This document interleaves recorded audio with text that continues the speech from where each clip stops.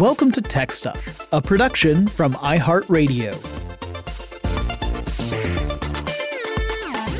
Hey there and welcome to Tech Stuff. I'm your host, Jonathan Strickland. I'm an executive producer with iHeartRadio and I love all things tech. And this is the tech news for Tuesday, December 14th, 2021. Let's get to it. Last week, security experts revealed the discovery of a zero-day vulnerability in Apache Log4j.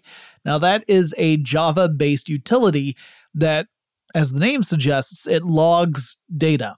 And tons of apps and organizations use it to help log data. I mean, data, as we all know, is worth a lot of money, but it's only worth money if you can do stuff with it. And tools such as Log4j are meant to record and organize data in ways that make it useful. But the vulnerability is a doozy. It allows for remote code execution, which is security talk that means if you exploit that vulnerability, you can use it to infiltrate someone else's machine and get that machine to execute code of your choice and thus potentially infect it with malware that you have, delivered to it. So this is kind of like an open gateway for hackers who can use it to infect target systems with something really nasty. Services that rely on Log4j include some really big ones out there. There's a Java version of Minecraft that uses it, for example. Platforms like Twitter use it.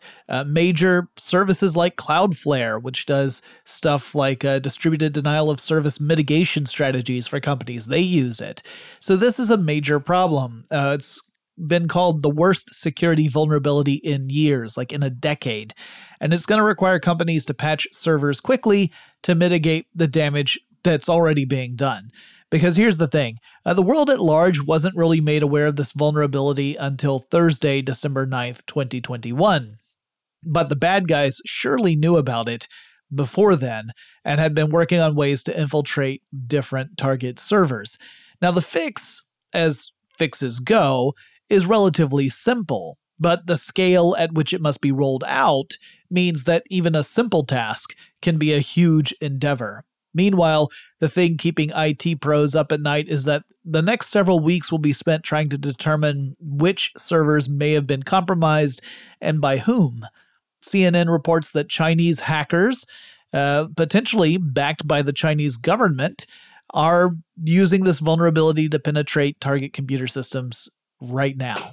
The U.S. Occupational Safety and Health Administration, aka OSHA, has launched an investigation into Apple, and at the heart of the matter is an accusation from a former Apple employee who says that the company retaliated against her after she filed labor complaints against Apple and participated in public criticism of the company. So now OSHA is going to investigate Apple to see if those accusations hold water. This is another component to the ongoing movement within Apple. One in which a growing number of employees and former employees have come forward to share stories about a seemingly toxic work culture. I might need to do an episode about this before too long. I have a theory that the Steve Jobs era at Apple kind of set up a culture that could be pretty brutal at times. Jobs himself had a famous reputation for being a really harsh taskmaster, and in fact, people would sometimes refer to getting fired at Apple as getting jobsed because he was known for having angry outbursts in which he would fire people. And my guess is that that contributed to a culture that was not particularly healthy. But during the Jobs era, no one was comfortable speaking out about it. Now, years after Jobs has passed away, it looks to me like the company culture is slowly kind of thawing out from that era. And now employees, particularly employees who may not have even worked during the Jobs era, but who have, let's say, more empowered ideas of what being an employee is, are starting to bring these issues to light. And the company is kind of flailing in its responses. Now, I think that the employees coming forward is a good thing. I think anytime we see organizations being held accountable for the work conditions that are at that organization, that's a good thing. I think it's unfortunate that Apple has appeared to engaged in retaliatory practices. If that, in fact, is what OSHA discovers, the company could end up facing some pretty serious fines. You know, in the old days of the web, it was not unusual to see people rush out to register domain names in an attempt to squat on them and then sell them off later. The whole idea being, if I can get that domain name, then in the future, this company that exists is going to want that. They're going to have to pay me to get off their land, essentially. So you might run out and buy something like Levi's.com, hoping that the Levi's jeans company would ultimately come up to you and say, hey, buddy, clear off. Here's, $10,000. Give us the name. However, squatting is certainly not what Thea Mai Baumann was doing when she created an Instagram account with the handle Metaverse. She was not trying to jump ahead of Meta/Facebook or anything, unless she's able to see well into the future, because she has held that Metaverse Instagram account for a decade. At least she did until November 2nd of this year. That's when Instagram blocked her account, and all she got was an explanation that she was, quote, pretending to be someone else, end quote. By the way, that was not like a targeted message to her. That was an automated message that was, here's why your account has been blocked. And that's still pretty rich because she had held that account for a decade. But Meta/Facebook has big plans to create a metaverse. And that, company happens to own Instagram. So I think this was less of a, you're pretending to be someone else, so now we're punishing you, and more of a, we own this, and we're going to engage in a little eminent domain virtual land grab here. That handle belongs to us now. And in a way, I get it. I mean, I get that the company wants to own and control the handle for something that they're really planning on being a big thing, like the future of the company. However, it is more than a little bit of a lousy PR move to issue a statement to a 10-year-old account that account is violating rules because they're pretending to be someone else. Because there was no someone else to pretend to be 10 years ago. I mean, clearly this is not the case. Baumann had used the account to promote her art and her business, which changed over the years, but that's what she kept using it for. She had never made any sort of claim that she was actually a Facebook plan from the future. So it's a pretty crappy move on Meta's part. In fact, if she had been using the account for 10 years, like if she literally made it 10 years ago, that would mean she created the Instagram account before Facebook had even bought Instagram. That happened in 2012. Anyway, my hope is that the company will make good with Baumann at some point, at least give her access to all the stuff that she has posted over that time period. I mean, I get that you want to control the metaverse handle, but this approach was so clumsy and inaccurate that it's infuriating. One of the stories I've covered this year has been the right to repair movement, in which advocates are pushing lawmakers to create rules that would require companies to make it possible for, people to repair their own stuff or to bring their stuff to any repair shop that they want instead of being forced down a company-operated or company-licensed business. And we've seen this with all kinds of technology, from consumer electronics like smartphones and laptops to farming tractors. John Deere is infamous for this stuff. Well, now Microsoft is adding features that make repairs on Surface laptops a little more accessible. Microsoft is partnering with iFixit.com, and Microsoft is going to offer its service tools for sale through iFixit. And it's not quite at the point where the end user is going to be able to go out and get these specialty tools. So if you're not like running a repair shop or whatever, you're not going to run out and grab these so that you just have them in your tool chest at home. However, it does mean that people who are independent repair shop owners will be able to get the official tools for themselves. So it's a small step toward breaking out of that siloed approach to repairs. And if you're wondering why companies even do this in the first place, the answer is money. A company can only sell you a specific laptop once, right? They sell it to you, you bought it, that's it. They can sell another one to you down the line, but the transaction of that one computer, that's over. Well, if the company can guarantee that it is the only entity that can offer maintenance and repairs, or that it will only extend that capability to repair shops that will pay a hefty licensing fee back to the company for that privilege, well, then that means the company can keep making money off of a single sale indefinitely for as long as, you continue to use it and bring it in for maintenance and repairs. All right, we have some more stories for this episode, but before we get to that, let's take a quick break.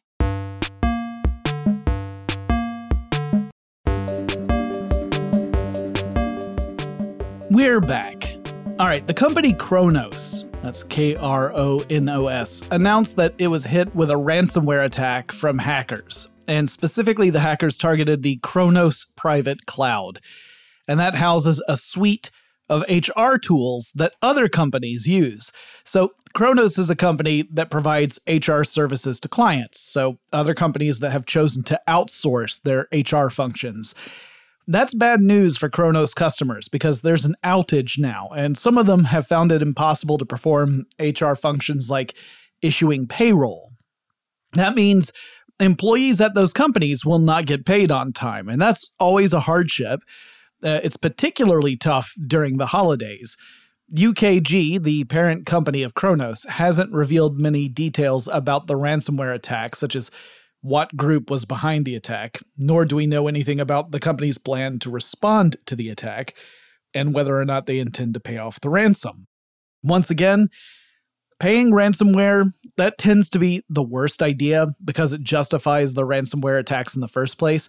If the attacks weren't profitable, hackers wouldn't use them, right? But paying off hackers pretty much ensures that future attacks will follow.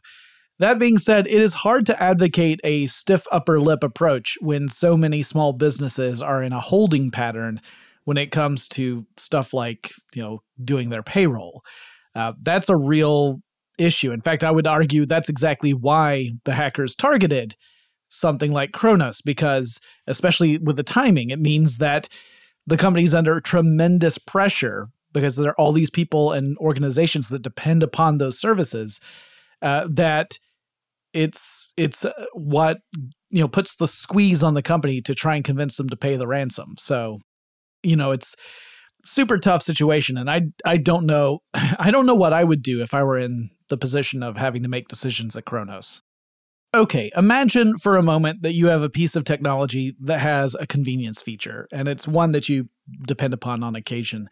And then one day, the feature stops working. And then you find out you can regain the use of that feature, but only if you pay a subscription fee. That's kind of what some Toyota vehicle owners are starting to experience recently. It's part of the Remote Connect suite of features. And the Remote Connect includes a bunch of convenience features like remote locks and preheating a vehicle remotely or remote starting a vehicle. And it's that last one, the remote start, that has stopped working for some Toyota owners. And there's reasons why I want to say that this is super tricky. All right, so Toyota owners who have a 2018 or newer vehicle can opt to have remote start as part of the Remote Connect features. It's lumped in with some other features that you can get with certain Toyota vehicles. However, those features are also part of a 3-year trial. So you have free use of those for 3 years. But then once you've owned the car for 3 years or longer, that trial comes to an end, and the remote start feature stops working, along with all the other Remote Connect features that are part of that suite. But here's the weird thing. See, a lot of Remote Connect features involve Toyota sending information to the car, right? So these are features that depend upon Toyota's back end. So you can see why there's a subscription fee, right? You have to pay the company to maintain and operate these back end features. But Remote Start doesn't require that. It's all local. It's RF-based, radio frequency-based. That means it's just radio waves that are coming from the key fob going to the car, sending a message to remote start the vehicle. There is no interfacing with Toyota's back-end system at all.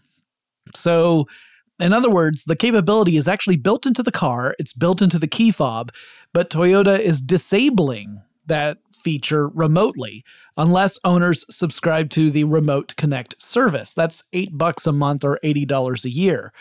Now, one silver lining here is that if you own a Toyota from before 2018 that still has remote start, you aren't affected. Now, this isn't altruism on Toyota's part. It's rather, self-preservation and practicality, because those cars depend upon 3G receivers. That's how they receive information from Toyota. They go in through the cellular network, but cellular companies are dismantling their 3G networks.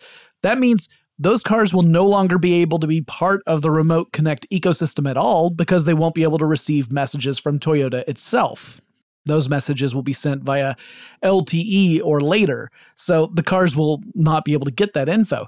That means it would be a terrible PR move for Toyota to disable a feature and then force people to subscribe to a service that they otherwise wouldn't be able to use. In other words, it would just be, hey, pay us money so you can unlock this locally available technology feature. That would be not great. Plus, Toyota couldn't really do it because they wouldn't be able to send the message to disable the feature or enable the feature remotely anyway. You would have to bring it in to a dealership or something to get that stuff fixed.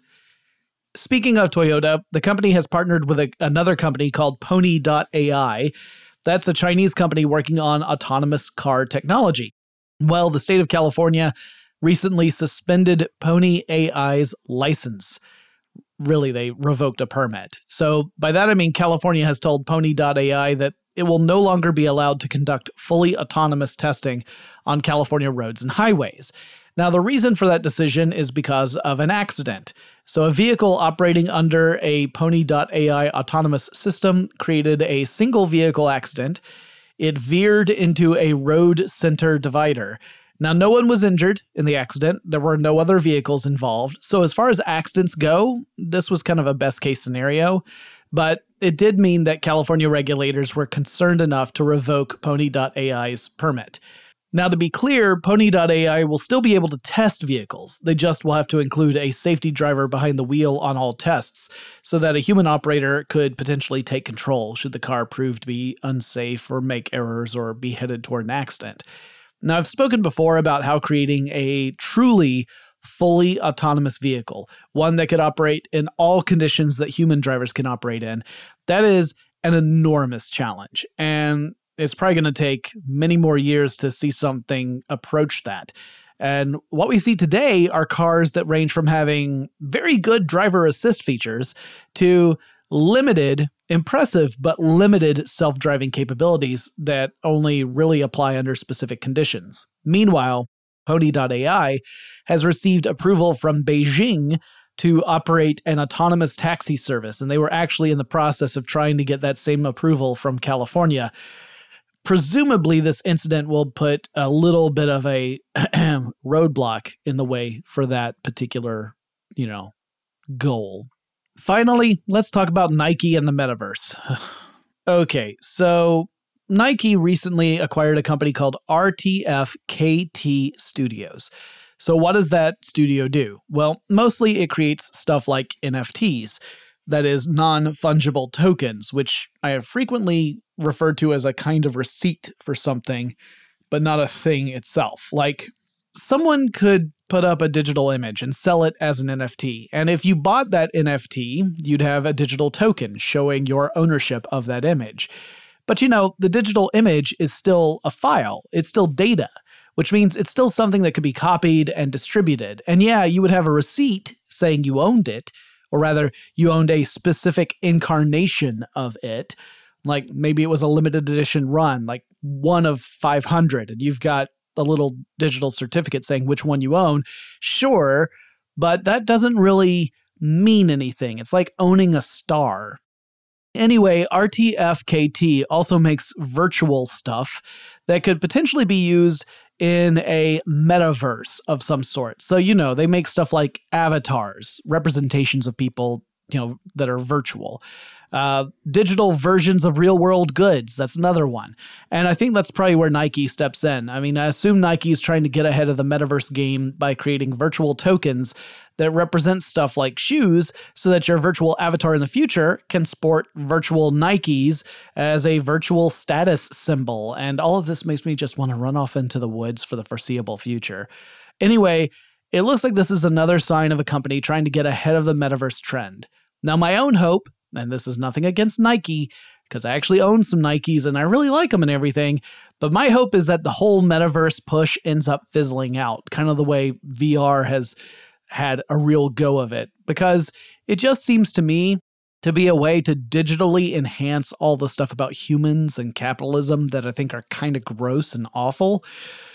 But hey, I'm well on my way into turning into a grumpy old Luddite, so don't listen to me. Form your own opinions, look into it, and decide what you think is good or not good. Don't just take my own grouchy approach. I gotta go outside and yell at a passing cloud. And that wraps up the news for Tuesday, December 14th, 2021. If you have suggestions for topics I should cover in Tech Stuff in the future, please reach out to me. The best way to do that is on Twitter. The handle for the show is TechStuffHSW, and I'll talk to you again really soon.